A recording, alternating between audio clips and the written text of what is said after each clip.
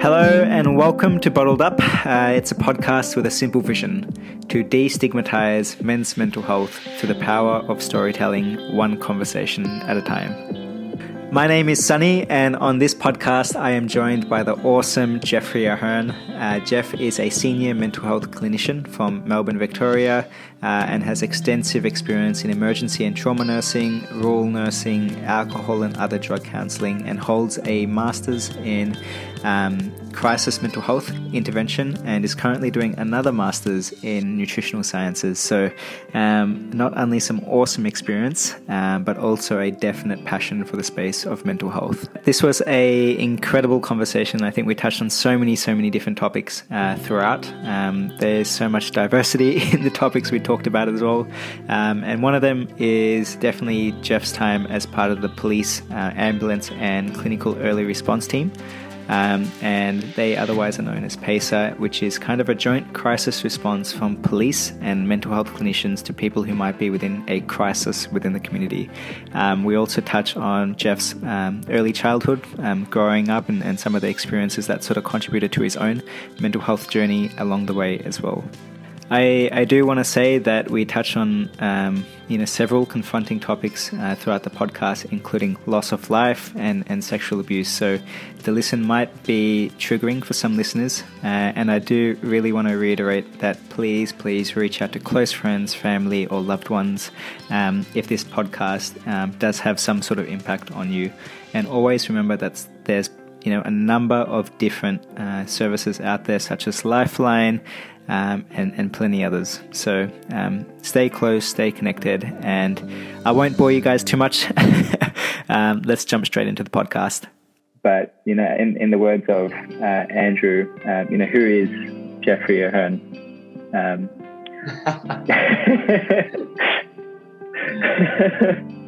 Many things. So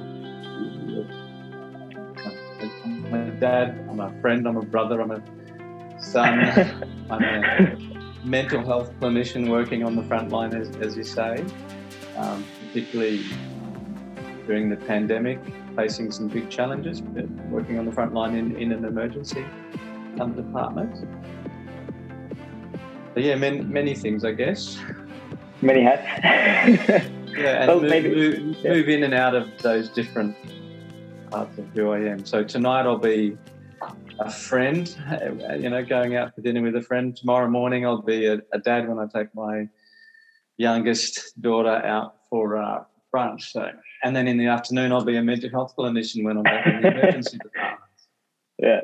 Like you've definitely got many hats on at the moment. And actually Millie, who put us in touch, was someone who was one of the students, as you teach mental health first aid.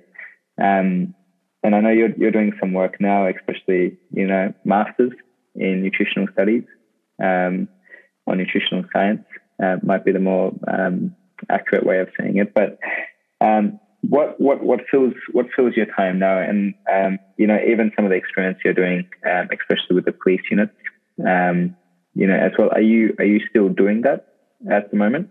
No. I've about 2 years ago I finished up my role working with the police on the team. I think for your listeners, there's a team called PACER, Police and Clinician Emergency Response, where we have mental health clinicians sitting in police stations and we respond to 000 calls. We actually go out on the road with the police. But I did that for 6 years, and that was full-time evening shifts, which is another part of my journey in terms of during that time, my own self-care and nutrition went out the window a fair bit, and I put on a whopping 23 kilos, and I'm only a little guy, so that was a lot of weight. So once I finished up with the police, there was a journey for kind of coming back from that. But I'm back working in the emergency department, and with the pandemic, the last 12 months, been full-time working in what we call emergency mental health. So although now that restrictions are easing in Melbourne, I'm back to presenting face-to-face, talking to groups of people about mental health. So the last 2 days I was working with a school in Melbourne with a bunch of teachers talking about youth mental health. Great. No, I think especially now, it's really good to see there's a lot more dialogue happening around mental health first aid. I have always known growing up of first aid.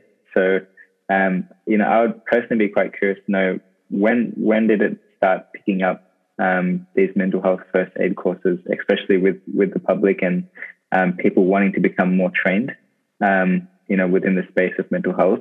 Has it been something that, you're seeing a greater influx of student numbers coming in, both from like wanting to be specialized and accredited, but also from a point of curiosity and just being equipped with the skills as well? Yeah, so look, the last 10 years have been quite remarkable. I mean, the mental health first aid course, which is one of the things I do, the program was written about 20 years ago. And I would say the last 10 years in particular, there's been this enormous increase in demand. People want to talk about mental health. Organisations want their team leaders and their managers trained up in mental health so they can better support their staff and recognise mental health problems. I think people are recognising that when it comes to things like suicide risk, they want information and education in terms of, is it okay to talk about it, and what can we say? Is it really taboo not to talk about it? So it's an exciting time in terms of, this desire to actually get it on the radar, people wanting to be educated. So typically any groups that I work with, they're there because they want to be there. So, they're like sponges. They're just trying to soak up as much information as they can so that they can apply it to the people that they work with, to their family, to their community. But I think there's a desire for people to get a better understanding of their own mental health and take better care of themselves as well. Yeah, no, absolutely. Even I think for me, myself and Mank and Ujwal, who are the other two people who, we work on Bottled Up together. I think for us, one of the things we've learned is we thought we had a good understanding of mental health when we started last year. We still think we have a good understanding, but the more and more conversations you have and the more you unravel with people, the more you learn how vast the space is. And I think what's funny is what you mentioned about, people wanting to understand their own mental health.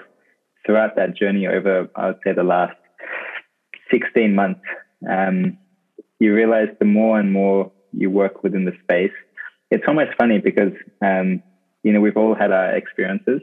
And I think that's kind of why we're all, I would say most people are emotionally charged to work within the mental health space because of their past experiences and because of what they've seen, both at a personal level or from those around them. And I think that's a great source of motivation and inspiration for people that enter the world of mental health and opening up the dialogue. Jeffrey, one of the things that is always a source of inspiration, for me and people like you who work both on our front line and both in the educational space as well. And I know this conversation will be unraveling a lot of topics over the next, hopefully, hour or so. Like I mentioned earlier, I think everyone enters the space, perhaps not everyone, but a lot of people enter the space of mental health because of their own personal experiences. And I know for you, there's a bit of a backstory as to why you entered the world of mental health in particular.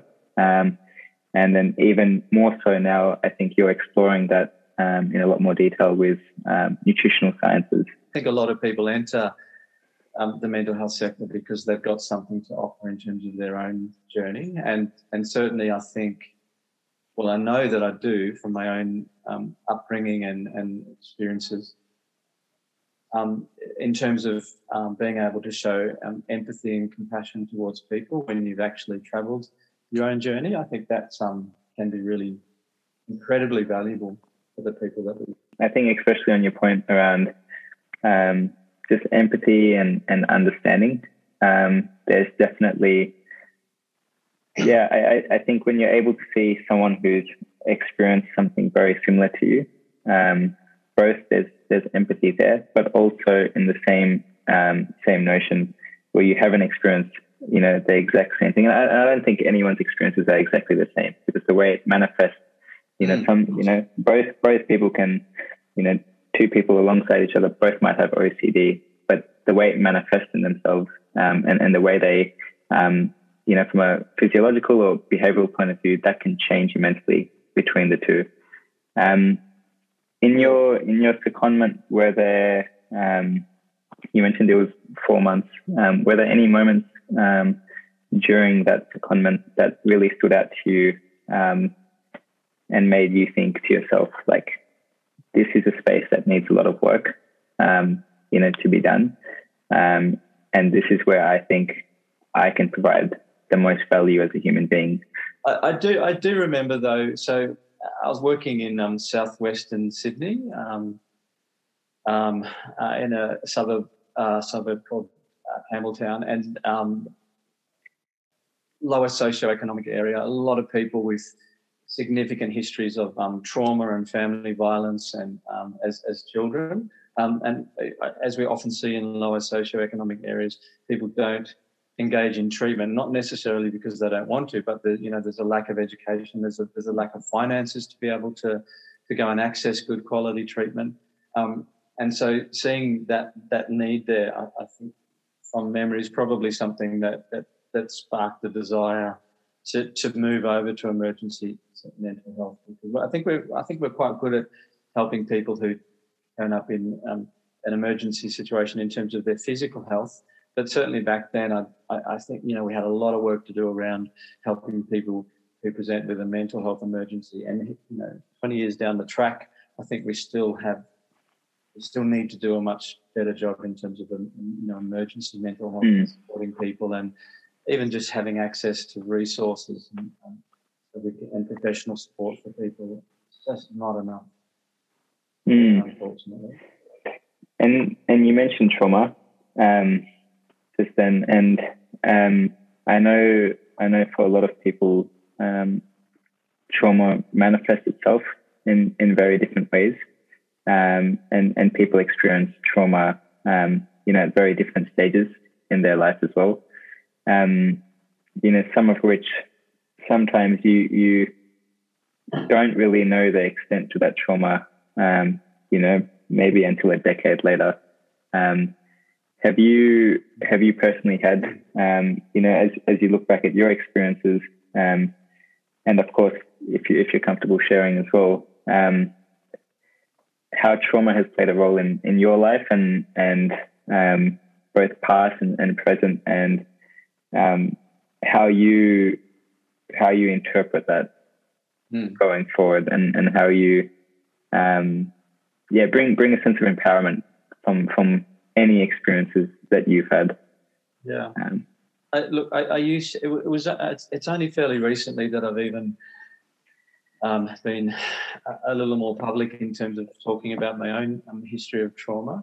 I had a fairly traumatic upbringing. I don't think there's any other way to describe it. My dad was in defence. We lived below the poverty line. There was lots of violence at the schools that I went to. There were some pretty unpleasant teachers, unfortunately, in some of those schools that I had to deal with.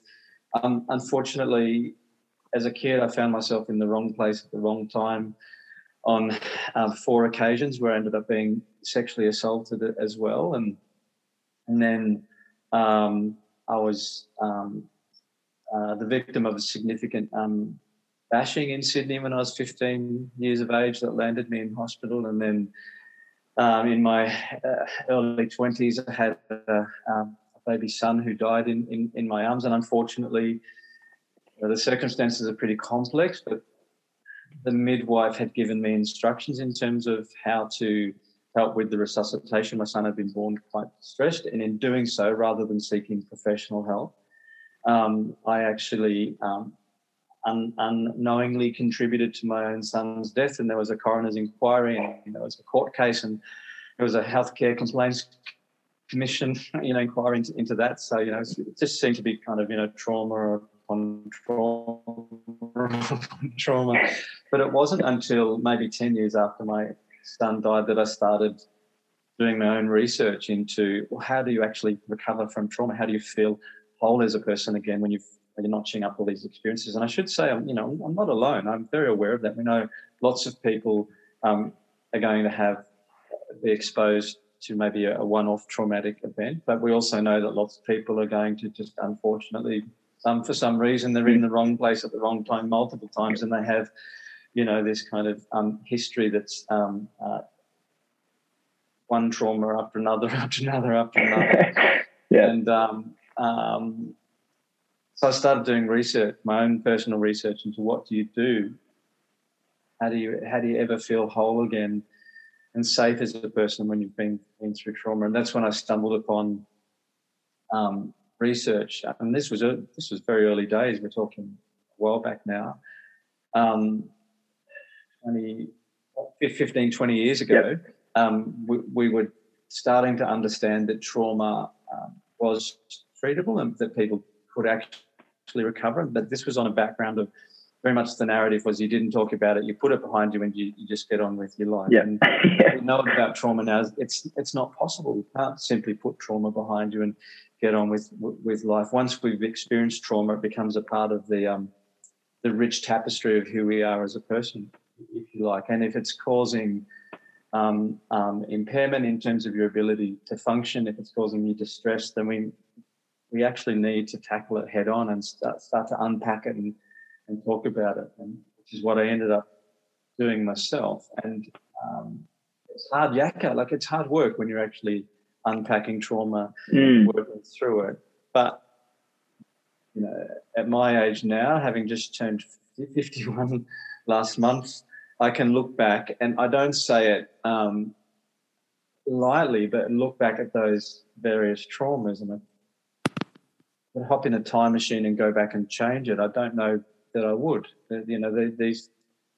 These traumatic experiences that actually make us people we are today, and ridiculously common. I mean, the lifetime exposure to trauma is 75%. So 75% of the population are going to be exposed to significant trauma. So it's almost like it's just an integral part of the human experience is to be exposed to trauma, and doing something about it, I think, is key in terms of functioning better and developing things like resilience.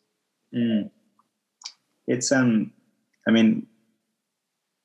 firstly, there's a lot to unpack there, and thank you for sharing a lot of that. It's to one of your points earlier, I think it's very interesting how you've mentioned if you take time machine back, whether you would actually change what had happened, and I think to your point, it very much these experiences in one way, shape or form very much feed into the tapestry of who we are, our personality, our behaviors, the way we interact. Both today, I think there's a lot of aspects of maybe you or I and our own personality that have come about because of our past experiences, without a doubt. To your point earlier, a lot of people, and whether you had experienced that and when you experienced the sexual assault, and whether you had known that was trauma in the moment, because at that moment in time, it was an experience. And a lot of people have different reactions to experiences. Some people lash out in anger, and that becomes who they are. And I'm sure, there might be experiences, part of PACER or the police unit where you've dealt with, a lot of the children who come from very similar backgrounds, low socioeconomic backgrounds, broken families, broken homes. It's just a reaction to their environment. That's one I think type of reaction that you can get. And another type of reaction you can get to experiences is being that quiet kid, being that person that wants to please a lot of people, being that person who wants to fly under the radar, who wants to please others, because they're scared of what the consequences might be if they were to raise their voice. As you look back at your own experiences, and as you mature and as you become wiser and then you experience more, how do you look back at your experiences and think about the way you've reacted in the way, both in the moment, growing up as a teen, but also to the person you are today? I think you've obviously done your research and you've got a good understanding of trauma, particularly for something like sexual assault. Kids tend to either lash out and become aggressive, or they become passive and people pleasers. And I was the second. I was the kid that was extremely good, never got in trouble, nerdy, just wanted to please people around me, and in doing so, hopefully, if I was good enough, people would stop hurting me. And that's I guess the problem with that creates, in terms of how you cope going forward in life, it's not just as a kid. So like to this day, I have to be very careful that I'm not making choices to please people. Be very conscious of standing up and saying what I think, in the face of disagreeing with another person's opinion or direction. And sadly for me, where that really played out horrifically was actually my son's death, because I was so used to people pleasing and not being confrontational and not saying what I thought. I knew at the time there was something desperately wrong with my son, that he was extremely unwell. Said, like, stuff you, I'm actually going to get some help. And that was her critical error, was she didn't actually seek help, which is what she should have done. Like, that's what the coroner found. But, in my mind, there was this screaming voice saying, you need to do what you know is right. And, just pick your son up and run upstairs to the neonatal intensive care unit and just, kick the door open and scream for help. But the people-pleasing side of me said, no, but listen to what the midwife is telling you to do and just do it. And this is not an indictment on midwives per se, any profession. This was just one midwife who made some very extremely poor clinical judgment in the moment on the background of stuff that was happening at the hospital and some political stuff going on. And I know from knowing people that know her that she suffered horrifically as well because of her choices.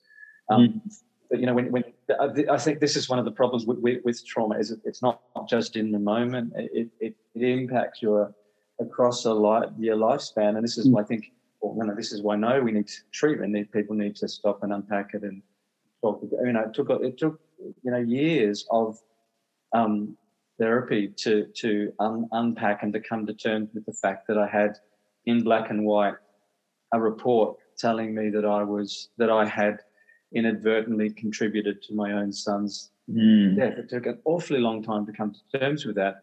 But what nobody knew throughout all these years, and it's only been recently that I've even told people about this, is that I knew that at the time, and part of what also contributed to his death was the way I was terrified of confrontation because of the childhood trauma, that I had to please people and just do as you're told, do the right things. These are the kinds of consequences you see with trauma that make it incredibly important for us to stop and reflect and come to terms with the impact that it's had on us.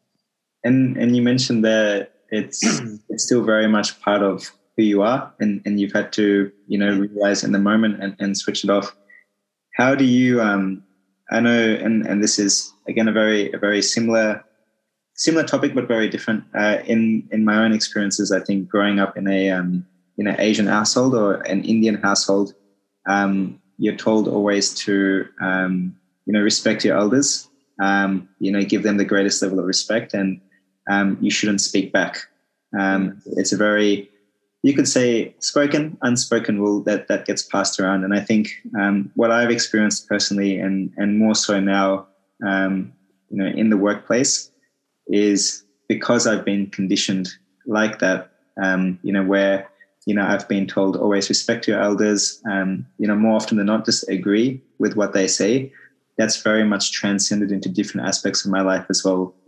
Even in my work life, and whether, you see, your colleagues speaking to you and they're saying things that maybe you don't agree with, but those aspects of you are always there, just agreeing, being the people pleaser, afraid of confrontation. How are you finding yourself? Because I know for me that's a very difficult part to switch off in myself, and I'm aware it exists. I'm still working on it. How have you been? From a point of curiosity, how have you been sort of working towards just that aspect to yourself? I think we're always a work in progress, because as well as that, I grew up in defence. Yeah, I grew up in defence as well, and the culture within defence is you listen to and respect your elders, you respect authority, and you simply do as you're told.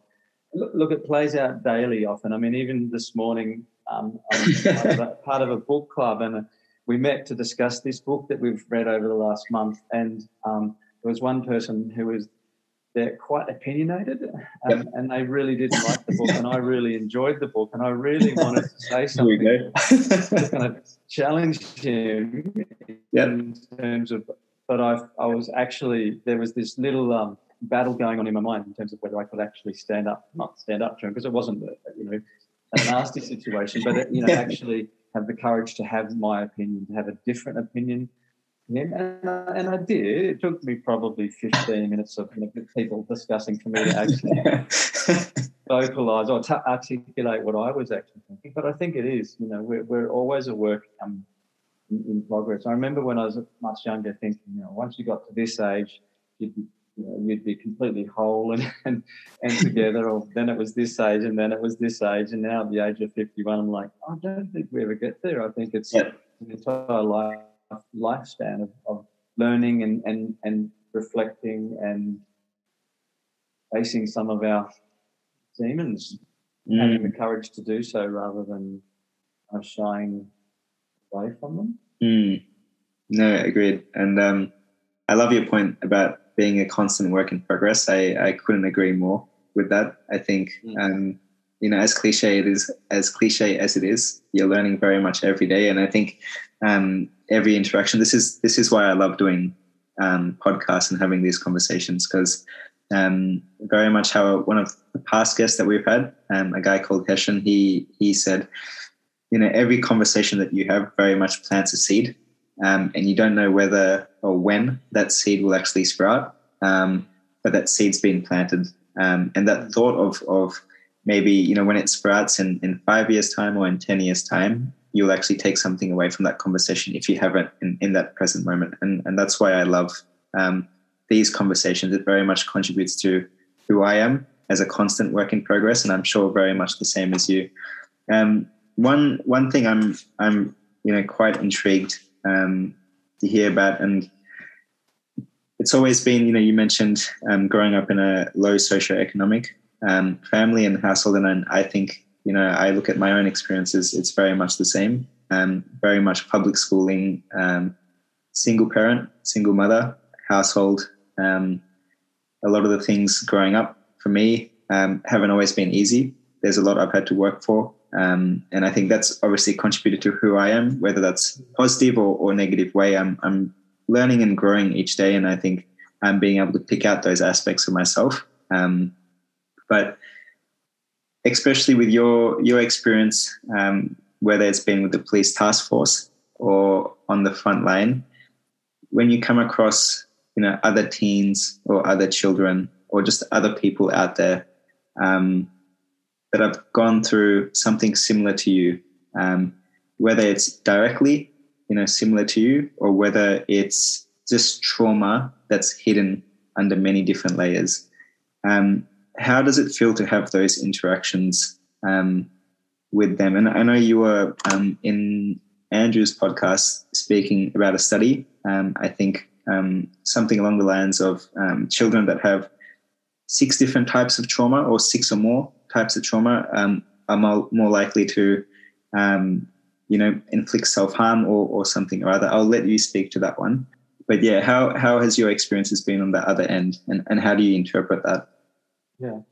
So what you're making reference to is that the Adverse Childhood Experiences study, which was, it was a groundbreaking study in terms of recognising the impact of multiple traumatic events on kids and the long-term impact, like increasing the risk of things like suicide and cardiovascular disorders and substance misuse. But when I'm working in my role as a mental health clinician, often coming across people with, probably more often than not, the clients I work with have a history of trauma.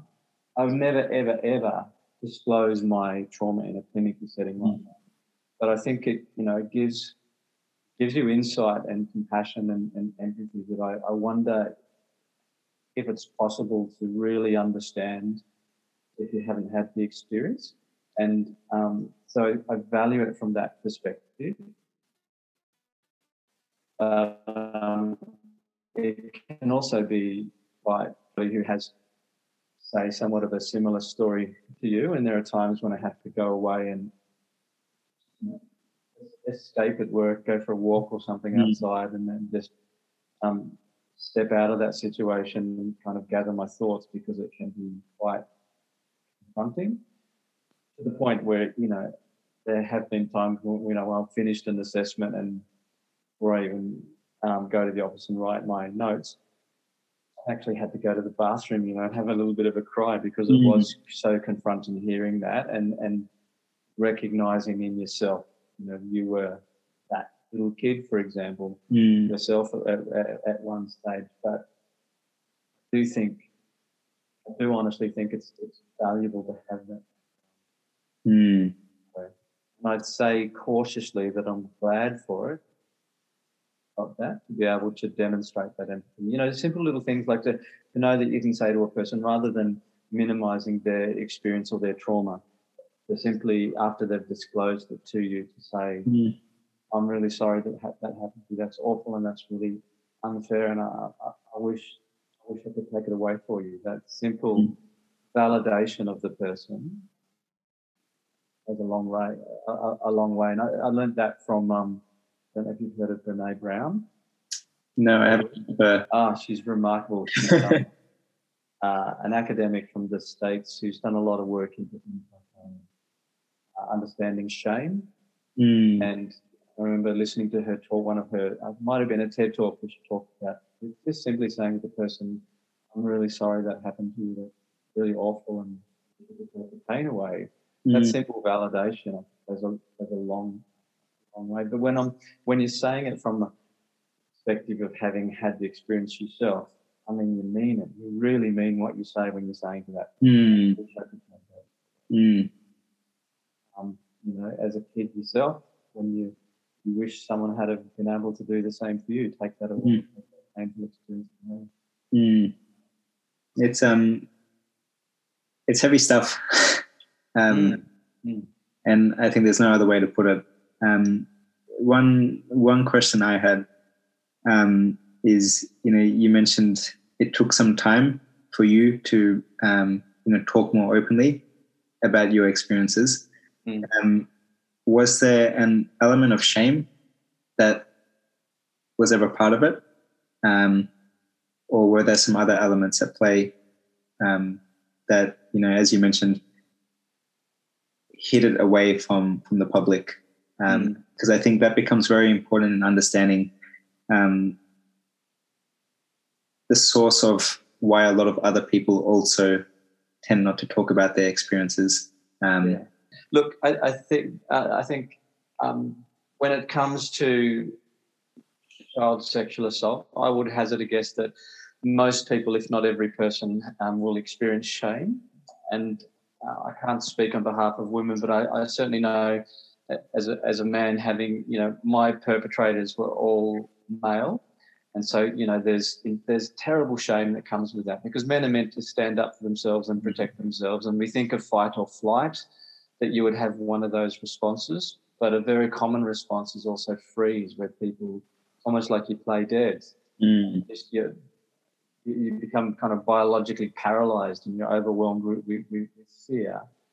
And so then, of course, the shame is, but why didn't you fight back, or why didn't you run away? And that played a huge role in me not ever coming forward for help. And I think also just that concern as to whether anyone will actually believe have to say. But it's interesting that when I finally came forward and started talking about it, you then discover there are all these other men that have been doing exactly the same. They're going for years, sometimes decades, of carrying this shame and their skills, too terrified to talk about it, thinking they must be the only little boy that had this experience, and that you discover certainly not. I started by joining at one stage a closed Facebook group for men who are survivors of sexual abuse, and you get on that page, and all these other people are telling their stories and supporting each other, and you suddenly realise you're very much not alone, but all been carrying that guilt and that shame for long periods of time. And especially so in your work in addiction, because I know you've done some work in addiction, and whether that's been through some of your experience or some of the experiences of patients and clients that you've had. For me, addiction is close to home. The people that have experienced it very close to me, especially around alcoholism. And, we've had someone that's also come onto our podcast who's talked about, addiction of his father and how that's played a role in his upbringing. I guess what I'm trying to say is there's a relationship between people's actions and experiences and how that manifests into shame, as you mentioned, and how that in turn also can manifest into, bad habits. I put that in quotation marks, and that being addiction. In the work that you've had or some of your experiences, do you see that relationship play out and how people, they get, pick up, I guess quite simply, just pick up habits that they think will alter their state of reality and make things, feel a lot better. Because, a smoker doesn't want to smoke. An alcoholic, doesn't always necessarily want to continue drinking. What's your experience been, I guess, in that space directly? It's, if you go back to that adverse childhood experiences study, we know that childhood trauma, particularly multiple episodes of childhood trauma, creates a significant risk to substance misuse. And this is not a person that's just willfully making bad choices. There's comfort to be found in substance use. And people, I've always said, I've never ever met a client or a patient who woke up and they said their career choice was they wanted to become an addict or a junkie or whatever words people want to use to label themselves. And that's very much an individual thing. But I think it's a slippery slope.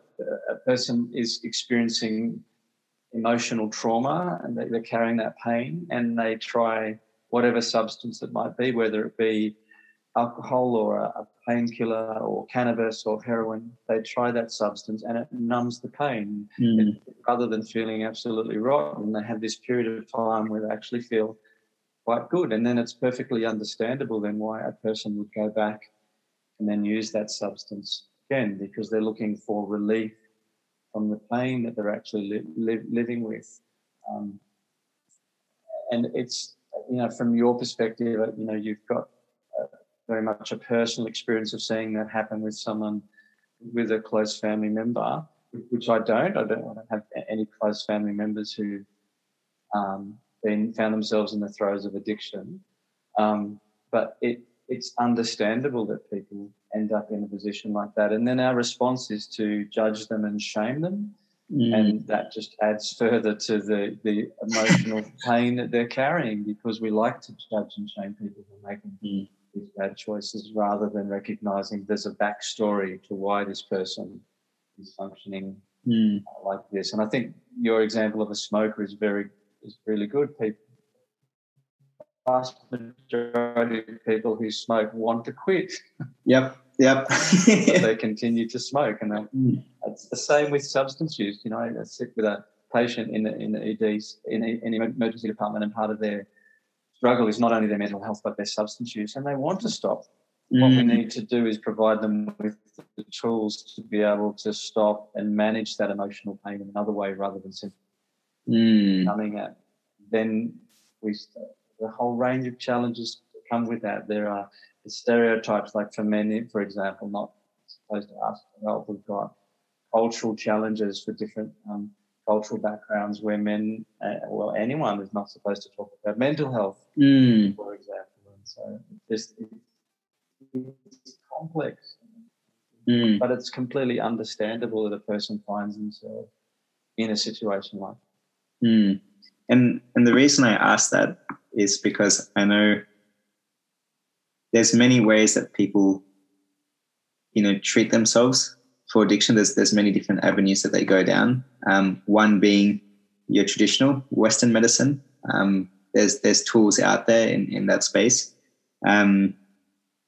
What I'm trying to get at is there's a person you and I both admire quite a lot, that being Rich Roll and his story. Yes. And for those that are listening, and you might be able to speak to this a lot more, but Rich Roll is someone who does podcasts as well, but he is someone who is from America, best way to describe him, an athlete growing up at Stanford University, very athletic guy who was constantly winning medals and being the front runner for athletics and sport. After he graduated from Stanford, he went on and started a career as an entertainment lawyer. And in that career, he battled a lot of different addictions, drug addiction, alcohol addiction. He was distanced away from family and friends for a long period of that. And it wasn't until I think his 30s, and I think a lot of his help from his wife, Julie, who helped him realize that the path forward, there's a lot to be done in the space of nutrition and how nutrition played a big role in his own addiction battle. And I think he's one of the only people in the world, if not the only one, who ran 5 ultra marathons in 5 days. He did 5 Ironmans on the 5 Hawaiian Islands. Yeah, that's it. Yeah, and this is a guy that was severely unfit, going into his 40s, hadn't touched a bicycle, hasn't, really gone onto the road and pursued anything athletic since his days, in his 20s. And he talks about now in his 40s and 50s, don't know if he's in his 50s, but definitely in his 40s, how he feels fitter than he's ever been before. And he attributes a lot of that to his nutrition.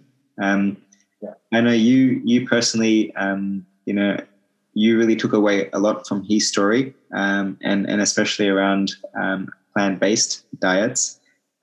You're also doing a lot of work, with your masters at the moment. How has nutrition in itself and exercise played a role in your recovery? Of course, there's nothing out there that can completely bring about a clean slate. What's been done in the past will always be there in the past, but the way we bounce back and recover and keep going forward and this sense of fulfillment and a sense of feeling healthy and empowered, that's something that very much we have control of in some way or form. And I know nutrition can play a big role in that. But how has it played a role, over the last couple of years for you? Yeah, I've been listening to Rich Roll for a couple of years before I made the switch. I think I was, if you use the stages of change model that we use for substance use, I was pre-contemplative for a long time, and then moved into contemplative. And then my dad had hip surgery, and I was at the hospital visiting him, and I looked at the food in the cafeteria. I looked at the food they were serving him and the other patients, and I was just horrified at the poor quality, highly processed, high in fat, high in sugar, high in salt.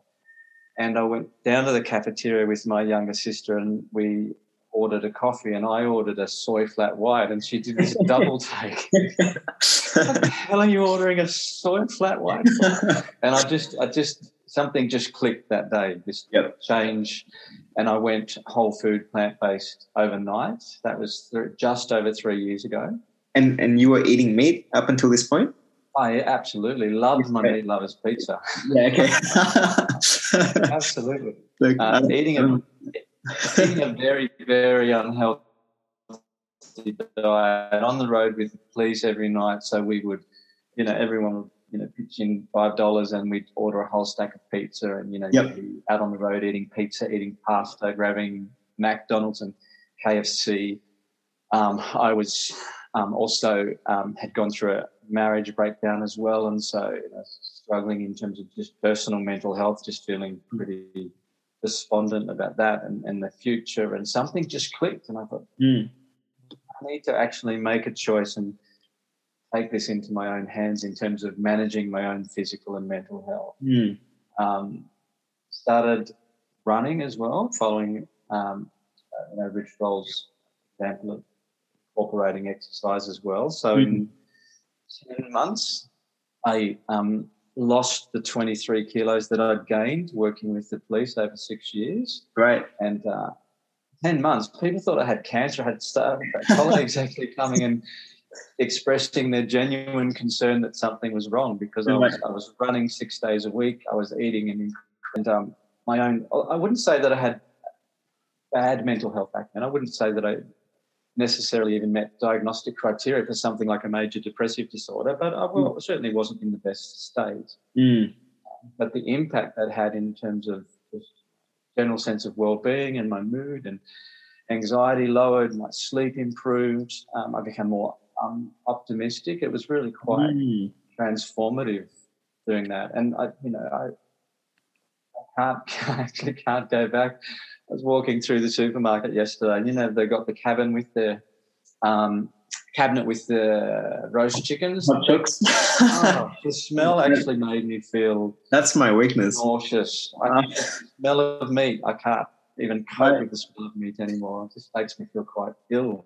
Right. I don't think I'll ever turn back, and that's why I ended up then last year enrolling in my Masters in Human Nutrition because. Fascinated by this link between nutrition and mental health. I've actually got a quote here. Right.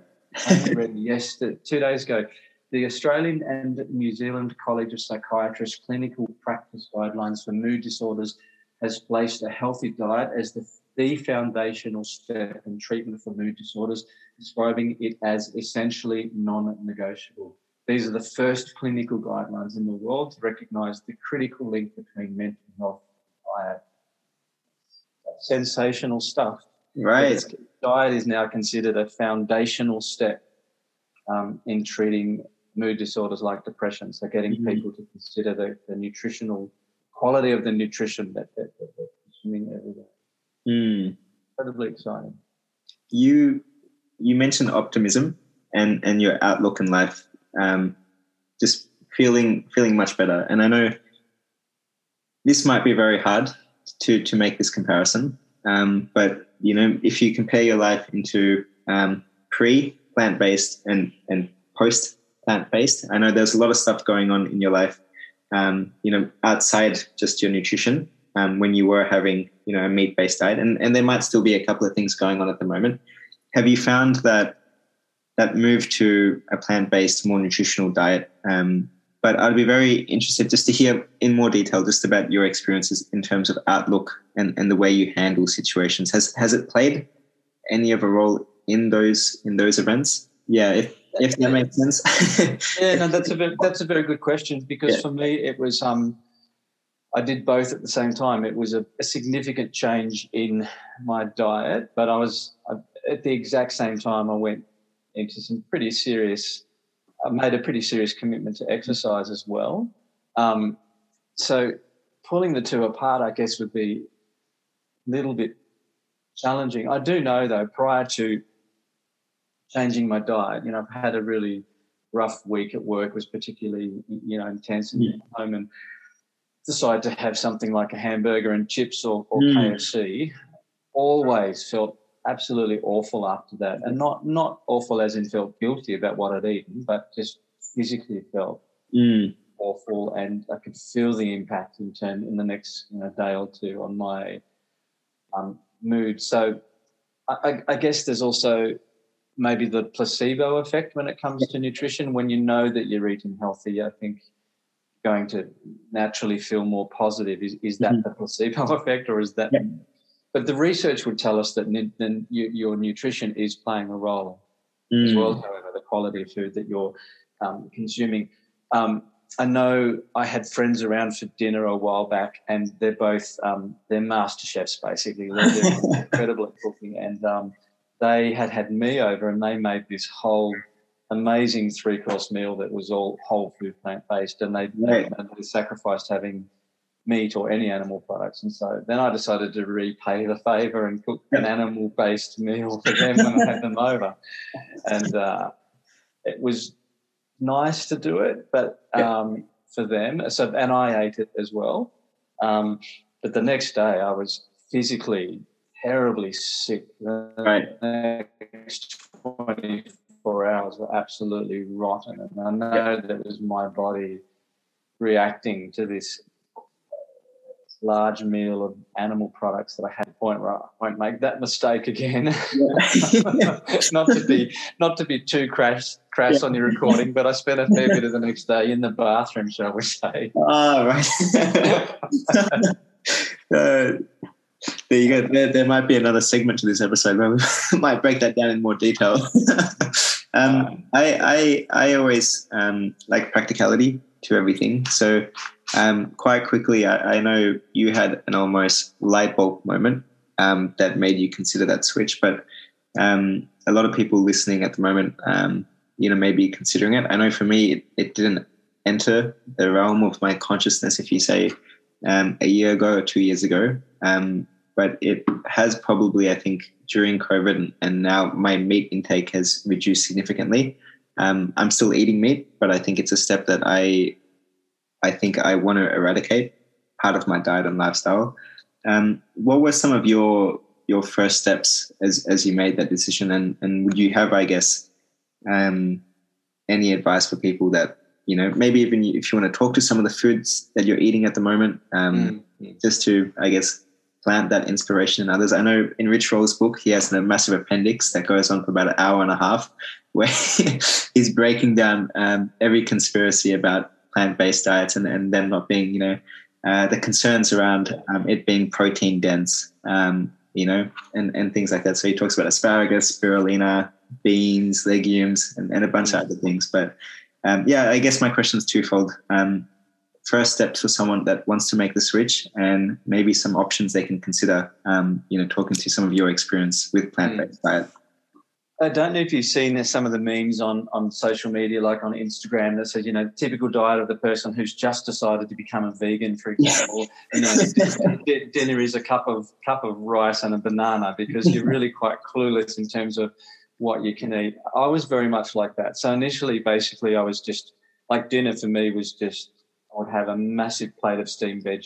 I didn't really know what I was doing, other than I just wanted to eradicate animal products. And lunch would be like a salad wrap. So I would find wraps that didn't contain oil, for example. So very, very strict with the oil side of things as well. And part of what drove me to be really strict around the oil is my dad, who has no risk factors for having a cardiac event, almost died about 12 years ago from having a cardiac arrest, and to this day, remains quite unwell, and he's got cardiomyopathy and not travelling well at the moment, and yet he has no risk factors. And I thought, he's an ex-boxer, ex-cyclist, never drunk, never smoked, incredibly fit man. Oh, gosh, the way I've abused my body,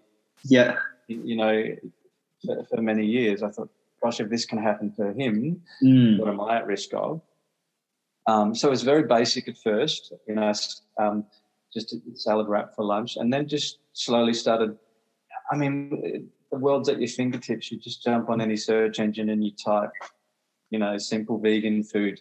So I found a website. I think it's called The Vegan 8, and it's a vegan chef from the States, I think she is. But at the most, any of her recipes only have 8 ingredients in them. So I just looked for really simple things, because at the time I also didn't really like cooking. I found it quite a chore. Yeah.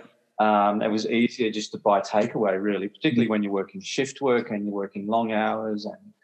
And but really, it's all there. It's so easy to find now. So I actually have a folder in my Gmail account now called, Jeff's Recipes. And if I see something on Instagram, I get the link out of the bio, or I see something on the internet. And so then if I'm struggling to think about what I might have for dinner, I just go to that folder, open it up, and I've got hundreds of all these recipes. So I moved to making things like, fried rice, but with like baked marinated tofu in it instead of adding meat, for example. And it's amazing the flavors that you can, just how flavoursome the food actually is. So that might be that I'll do a bunch of baked veggies, or the other night I did a Singaporean noodle stir-fry, vegetable stir-fry. But I found rice noodles as well. So, rather than egg noodles, so avoiding the animal products as well. It's very durable. I think more so now than ever, because you can just jump on a search engine and find everything quite easily. So breakfast for me pretty much daily is just a big bowl of oats, and I add a teaspoon of turmeric, because we've got good research demonstrating the anti-inflammatory properties of turmeric. Then I add some dried fruit and maybe a mashed banana, and cook that up and eat that, and it's very filling and I really enjoy it. Lots of fruit, so just for things like morning tea, simple little snacks like my work colleagues think I'm a bit bizarre, but often before dinner I'll just get 2 big leaves of spinach, chop them up, steam them, and then just sprinkle just a little bit of balsamic vinegar over them. Nice. Eat that, and it's really, really, really tasty. And then you realise how lacking in taste processed and fast food is when you're starting to eat really fresh, clean food. So when I'm on nights, for example, at work, which I hate night duty and I find it difficult to eat, I lose my appetite. I'll take, the other night I took rock melon and pineapple and apple and orange and watermelon, and I just chopped it all up and made like these 4 massive bowls of chopped up fruit. And then at work I'm just nibbling on chopped up fruit, and the flavour was incredible. I said to one of my colleagues, why would you bother eating lollies? Amount of flavour. Very nice. I know we're just about near the end, but I did have one question, 2 questions, but I guess one question. We always usually end off with where can people find you, which I'll get to. But one question I had and one we ask is, what advice would you have for someone who's going through, their own struggle or their own battle? But I want to flip that question because I know a theme throughout this conversation has been you very much have gone through your own, personal struggle and journey in your own way.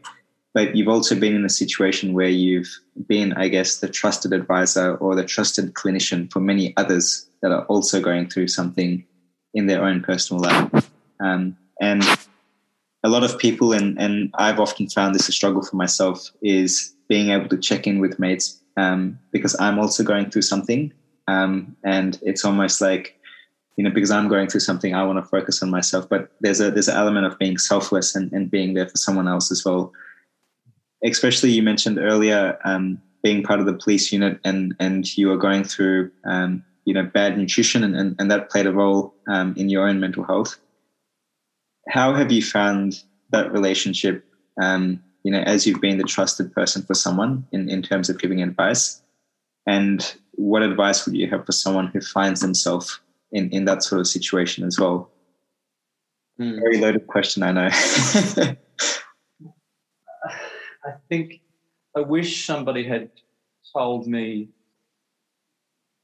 a long, long time ago that one of the best things you can do when life throws challenges your way is simply accept it. and I don't mean that flippantly, but just simply to be able to sit with it and say, well, this is just being human, rather than fighting it. And also knowing that things will get better with the right kind of treatment and support. You expect people are going to recover and do really well. I would also suggest one of the best things we can do is actually try not to focus on ourselves too much.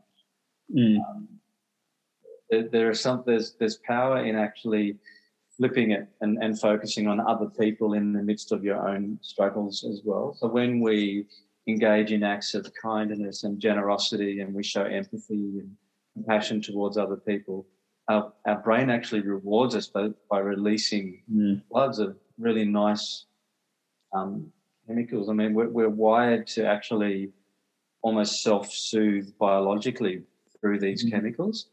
So not spending too much time focusing on yourself is a key part of your journey towards recovery as well. And finding moments to do that, obviously, to focus on yourself and ask for help, but you can give yourself a break as well. And look, I know even when I was working with the police, when going through a marriage breakdown, and my dad had taken quite ill as well. Not long before that, my sister's husband had passed away unexpectedly, and they were carrying all this stuff. Yeah. Sometimes going to work was one of the best things I could do, because it took my focus away from being an internal focus of why is this happening? Why does life always have to be? And I would get to the end of the show. It might have been a struggle to get to work because you're feeling a bit. Well, I was at times feeling quite sorry for myself. By the end of the shift, my spirits had lifted because I'd actually focused on caring for somebody else for a bit. And so it actually gives you a bit of a break from your own self, I think, as well as the benefit of them being on the receiving end of your compassion and your empathy and your kindness and your generosity. I think very powerful message. And I think you've seemingly, and if this assumption is correct, you found a lot of purpose in the work that you're doing at the moment. Absolutely, yeah. And I think without a doubt that's played a huge role. That you've been able to find something where you're able to serve others, and at the same time still learn so much for yourself and bring that to work each day as well, which I think is very remarkable. One question I do have, and I think many people will have after this podcast, is where can people find you? I know you've got your own website as well, but whether you've done other podcasts or whether you want people to reach out to you, absolutely anything.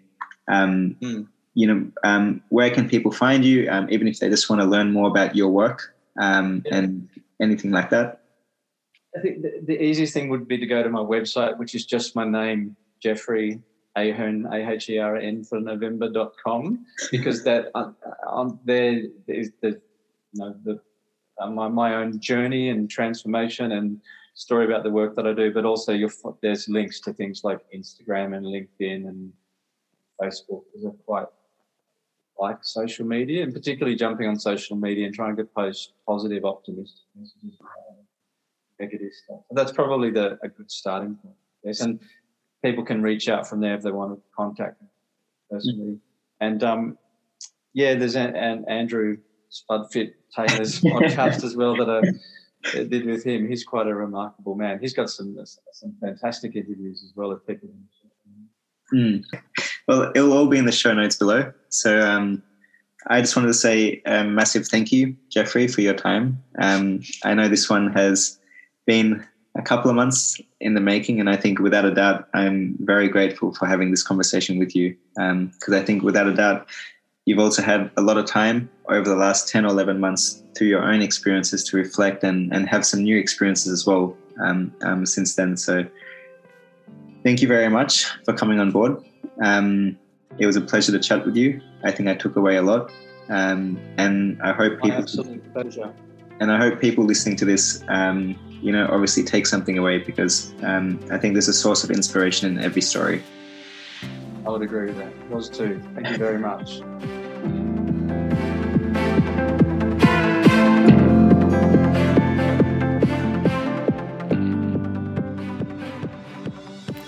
And there you have it. Thank you everyone for listening. It was an incredible conversation in person. Jeffrey is an awesome person. And I do want to pass on my thanks to Millie, who put us in touch as well. So follow us on Instagram at BottledUpOz if you guys want to check us out and see what other conversations we've got up in the mix. I'll also put Jeffrey's details in the show notes as well. Until then, see you next time, and we've got an awesome guest lined up for next week. Ciao.